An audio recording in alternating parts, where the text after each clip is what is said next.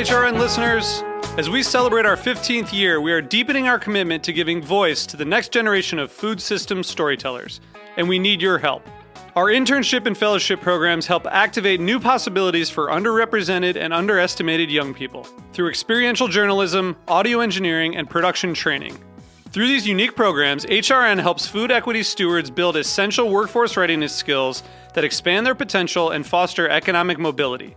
Please consider supporting these critical programs.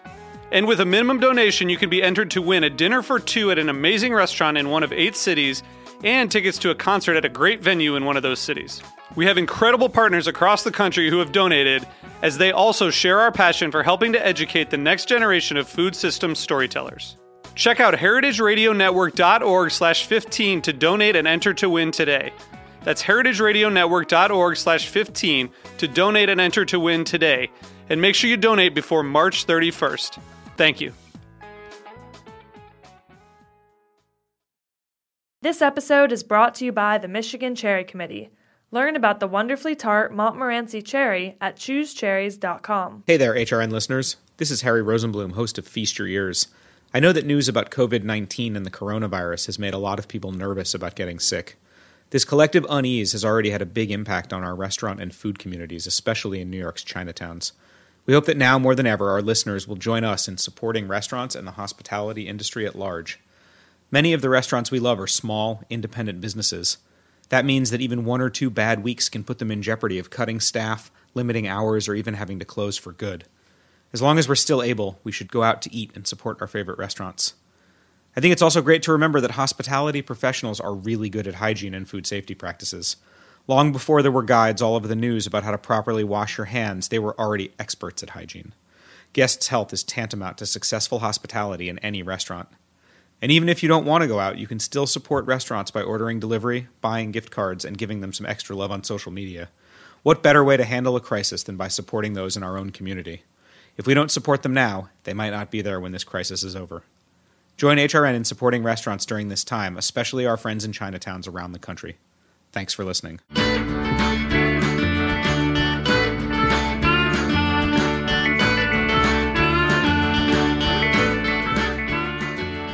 Welcome to Feast Your Ears. I'm Harry Rosenblum, and I love to talk with people about what they do and how it influences their personal food stories. This is a show about people, life, and food. If you're just tuning in for the first time, all the previous episodes can be found in the archives at heritageradionetwork.org. I'm thankful for listeners like you, and I'd love it if you'd leave me a review wherever you find this podcast. I'd love it if you'd also check out my new podcast, Time for Lunch. It's a new show for kids all about food, fun, and flavor. Today's theme: a long 2 weeks. 2 weeks ago, I was in Charleston, South Carolina with the HRN team for the Wine and Food Fest. Events all over the country were being canceled in an effort to keep people from traveling and stem the spread of what is now a global pandemic. On the flights to and from Charleston, people all around me were using disinfecting wipes on the tray tables, seatbelts, and other surfaces. It was a little surreal, but felt like this was something we can get through and protect ourselves. I think most people wouldn't get on a plane today unless there was a very good reason, like you were trying to get home or to help a loved one. My, how things have changed in the last 14 days. That's how long they estimate the incubation period to be for COVID-19, so if I haven't come down with it today, then I probably didn't contract it in Charleston or on my flight back. Of course, I could also be one of the many that seem to be asymptomatic and still be a carrier of the virus. At the festival, there was a lot of speculation about what the restaurant and associated industries would be facing in the coming weeks and months. People were talking about how long they could last if they had to close, mostly due to lack of business. I don't think many people were thinking that they would be forced to do takeout and delivery only to a population that was clearing out store shelves and mostly cooking at home. At the time of this recording, my feed is full of postings about GoFundMe or similar funds to help hospitality workers at restaurants and bars who've been laid off, as the owners and leaders of those companies have had to make what I know are horrible calls and announcements. By some estimates, we may lose 75% of our independent restaurants in this country due to many factors over the next 12 to 18 months. This doesn't scratch the surface of the human and emotional toll this virus and the subsequent turmoil in the economy will take. I've been ordering takeout from restaurants when I can, but with the economic uncertainty and my well-stocked pantry, I have to say it was pretty well-stocked before all this, I'm mostly staying home, as most of us are. I think it's worth remembering the staff of these establishments, and I would encourage anyone who has the means to donate to one of these funds when you can. Maybe the price of a drink, or at least the tips you would have left. When you open that bottle of wine tonight, why not find a place you used to like to frequent and contribute a few dollars to the staff? This is what I'm going to try to do. And when the dust settles and the number of cases is contained, we can all get back to breaking bread together in person. When I was in Charleston, I had a chance to sit down with Quentin Middleton. He's a knife maker, preacher, father, and a wonderful human, not necessarily in that order. I hope you like the interview. Welcome to Heritage Radio Network on Tour. I'm Harry Rosenblum from Feast Your Ears. Today we're broadcasting live from Charleston Wine and Food.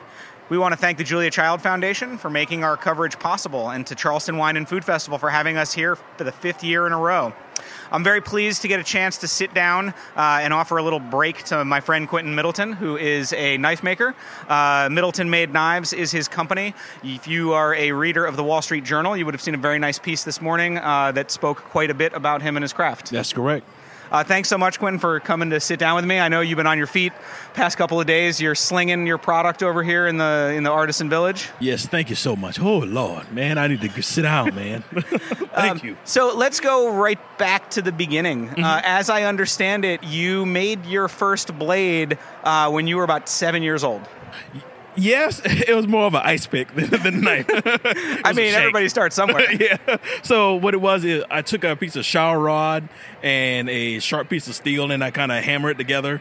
And my dad saw that I made this shank, and he said, like, give me this, boy, you're going to poke your eye out. And he threw it on top of the china cabinet.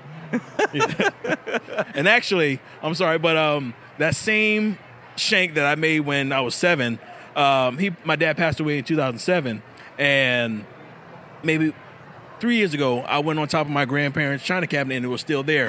And I was Wow. like, wow. And truthfully, that was the last thing I know that my dad touched. And like, so I'm cherishing that. Oh, wow. That's super cool. That's Thank amazing. So from there, obviously now the knives you make are not shanks made out of shower rods. Yes, it's not shanks anymore. No. Tell me a little bit about your process. So, I mean, you are part of a growing number of artisan knife makers who make knives pretty much completely by hand. Yes. Not only here in the United States, all over the world, but really I think there's been a huge resurgence here in the United States of people working with their hands, not just making knives, but you're a knife maker. Yeah, definitely. I've been making knives for 17 years, and my company's been open 10. So I'm not the new kid on the block anymore. I'm the old guy. Right. Like, and I get just about a email every other week saying, can you teach me? Can you teach me? I get a lot of newbies coming up now. Yeah, I mean, I think that social media has really affected that. And obviously there's shows like Forge and Fire and that kind of thing, but, you know, it's exciting, right? I mean, there is something visceral about watching a knife get made or watching a piece of hot steel. I visited the Smithy cast iron cookware factory on Thursday, and they're making actually a forged steel pan, and I got to watch that process, and it's very similar. I mean, they're taking a piece of steel and they're putting it in a forge, they're getting it super hot, they're putting it into a trip hammer, you know, and they're really drawing out that blade. The other thing about it is it takes a long time, right? Yes, I mean, you're not putting out 1,000 knives a No, week. I'm not. I wish I could. But it's like the knives that I make, every last one of them have a soul, or is a part of me in each and every knife I make. And it's really personal. So everybody that has a knife for me, I'm in a lot of kitchens. Yeah. Are there some knives that are like more special to you than others? Like, are there chefs that have knives that you made that either was a design choice or something like that you know they have them and it like... Actually, there is one knife that I know for sure that's really special to me. It was a throwaway, and I messed up on it. I threw it away maybe 4 years ago, and I picked it up and I saw it in my scrap bin. I said, wow, I can make something else out of that.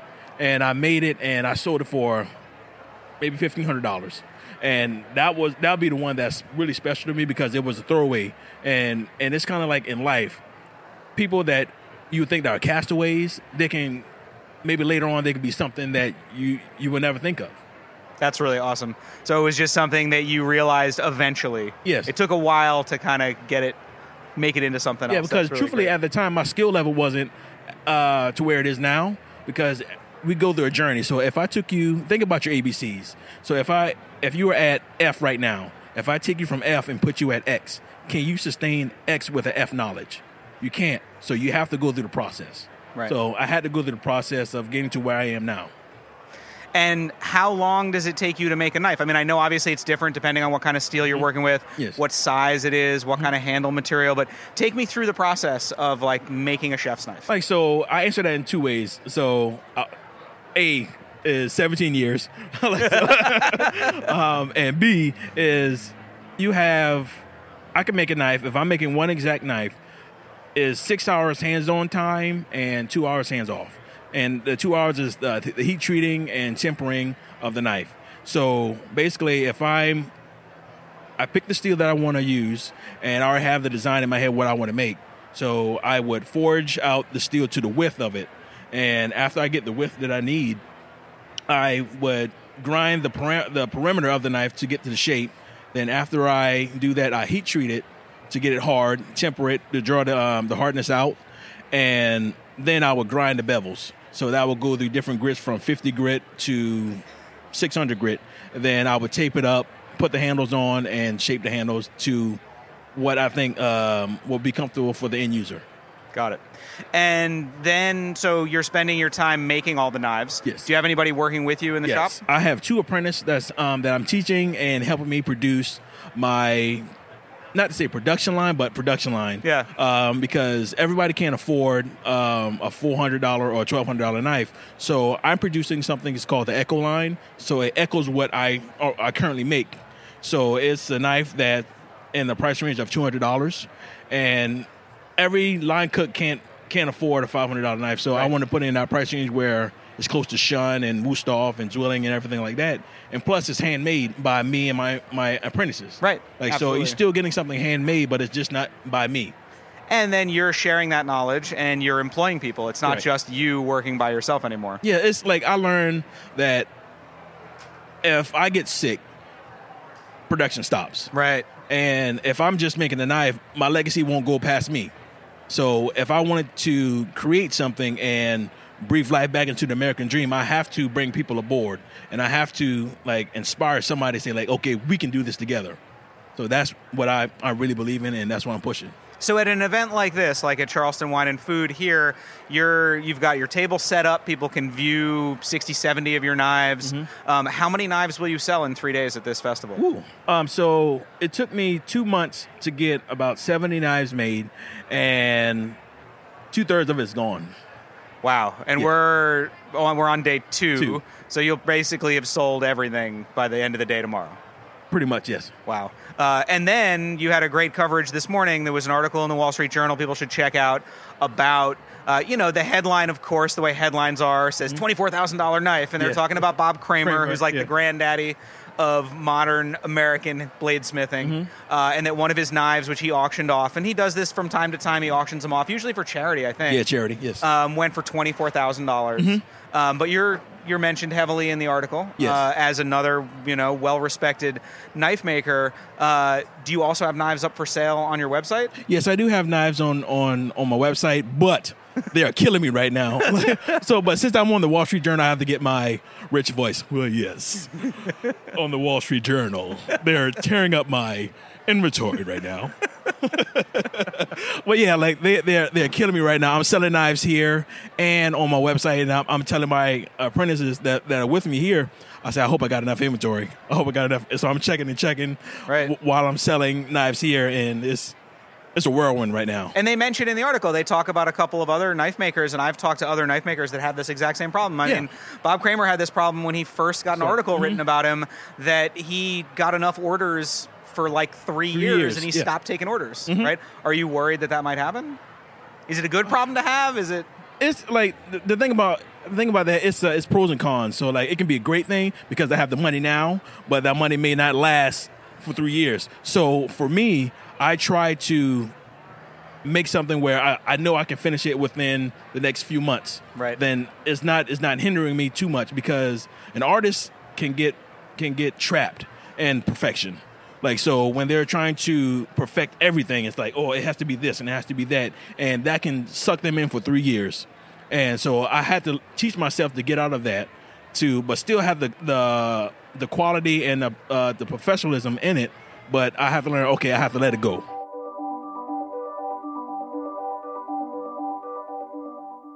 This episode is brought to you by the Michigan Cherry Committee. A cherry isn't just a cherry. When it comes to tart cherries, the wonderfully U.S.-grown Montmorency tart cherry variety is the cherry with more. They're available year-round, dried, frozen, canned, juice, and concentrate. U.S. Montmorency tart cherries are also one of America's superfruit, which means they're good for you. Tart cherries contain many antioxidants and beneficial phytonutrients, including anthocyanins, the pigments that give tart cherries their bright red color. And don't forget about flavor.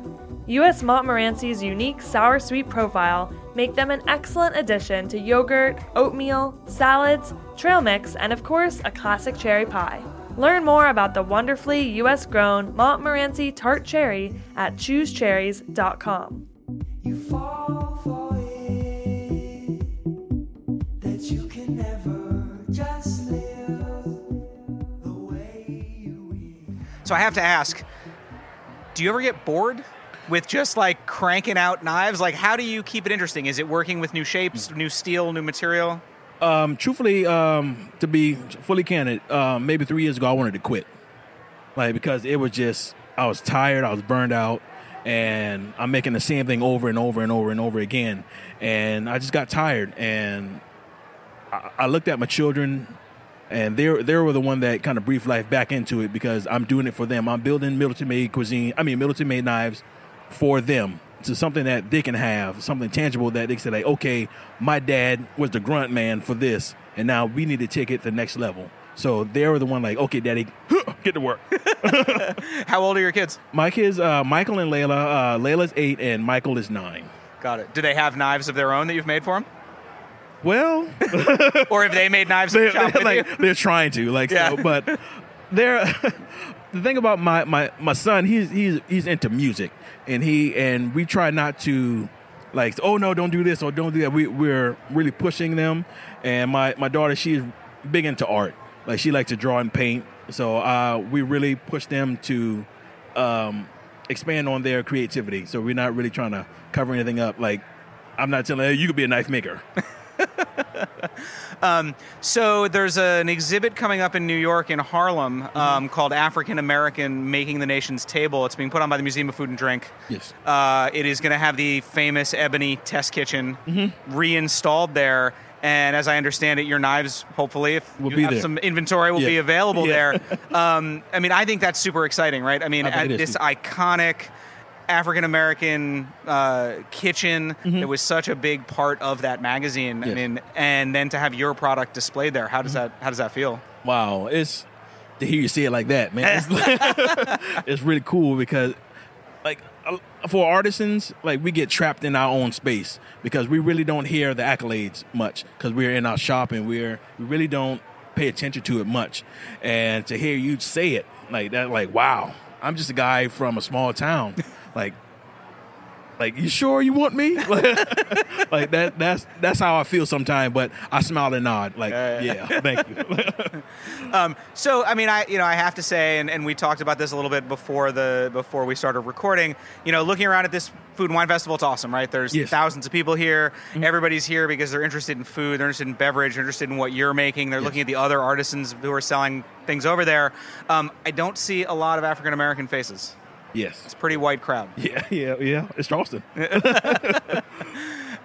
know, how is it for you being an African American in this industry related to food, which, you know, I mean, obviously there are accolades being paid to African American chefs, but it's still very white dominated. It varies. Like, when I started, it was very hard for me to get in at first, because they don't know who I am or what I do.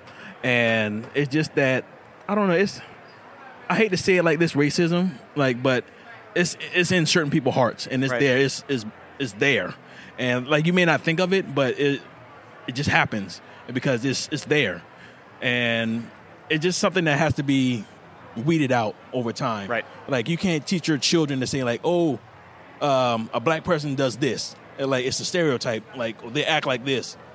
It shouldn't be that way. Because for me as a knife maker, there's very few black knife makers. So for me, it's like, like, you're a black knife maker. Like, that's very rare. Why does it have to be that? Right. Like, even though I'm black and I'm doing what I love. I mean, knife making is pretty rare in and of itself. It is. Right? I mean, It it's is. not, you know. Yeah. But I do get that thing like, ooh, you're a black guy, like, making knives.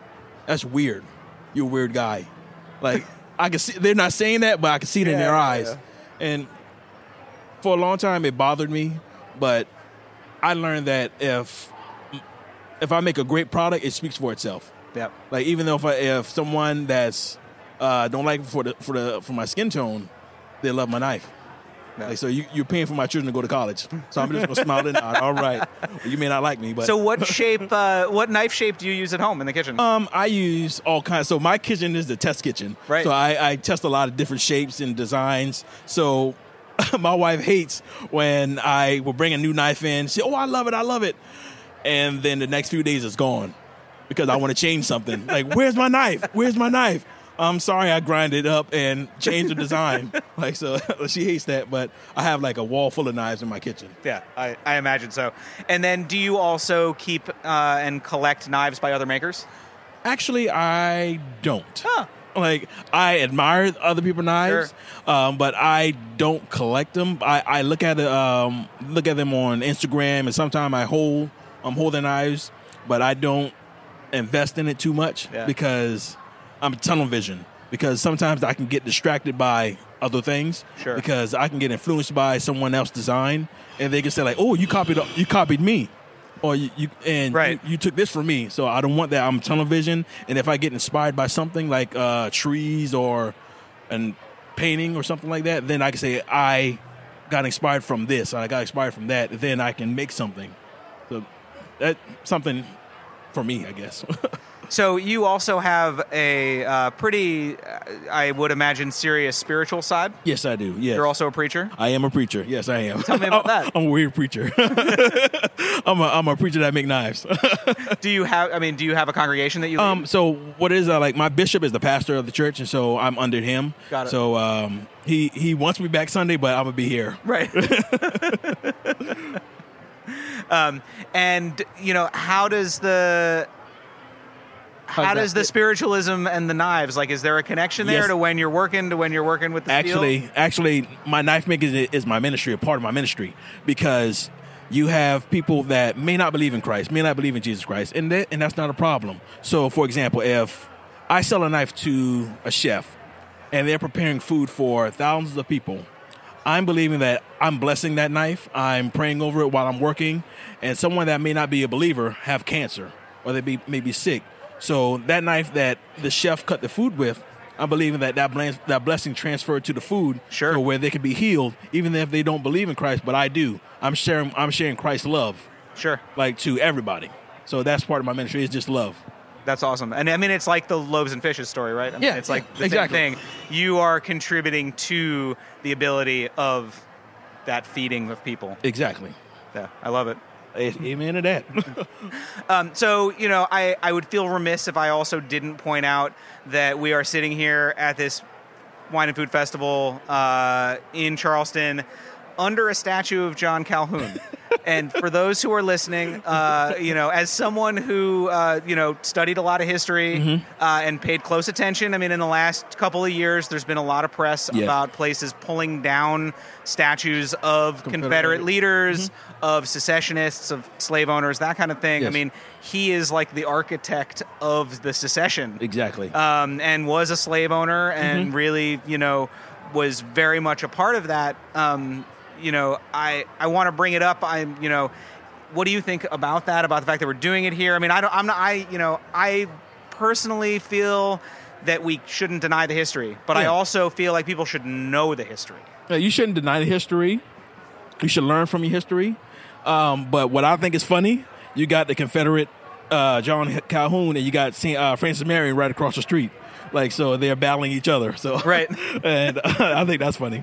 But you should learn from history. You should never cancel out history or what it is. Like, learn from it, and what can we take from it. So even though this person may had his slaves and everything like that, but that's not taken away from what I'm doing. Sure, absolutely. And like it truthfully inspired me to do better, and that person I cite may think I'm the lowest to a worm, but I'm showing them that I am making knives in my backyard.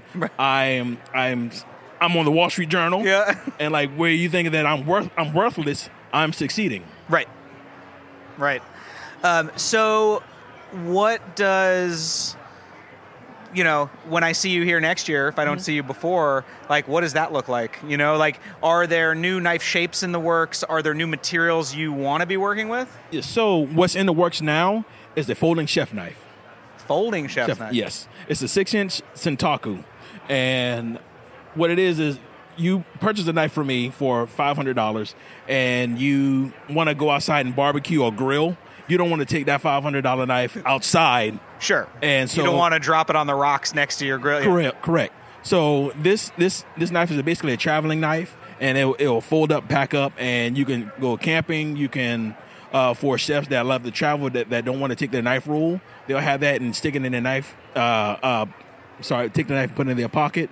And like when I've been in Brooklyn, riding on the sub, and I've seen chefs with their knife rolls, and they're looking like, oh, damn, I got knives in here. Yeah. Like, so somebody that can feel safe, and I got something that can use all day long, and then put it right back in my pocket and go. So hopefully that will be out and running by mid this year. Cool.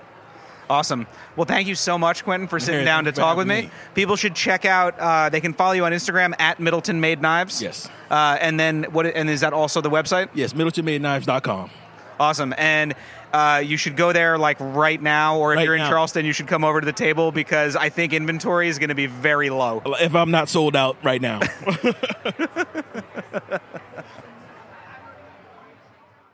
Thanks for listening to Feast Your Ears today. You can find out more about Quentin and his knives at MiddletonMadeKnives.com, and you can follow him on Instagram at MiddletonMadeKnives. You can find Feast Your Ears as well as lots of other great shows at heritageradionetwork.org on iTunes, Spotify, Pandora, Stitcher, or wherever you get your podcasts. Please reach out to me if you have any questions. You can find me via email, harry@thebrooklynkitchen.com, and you can follow me on Instagram at thefoodballer. Talk to you next week.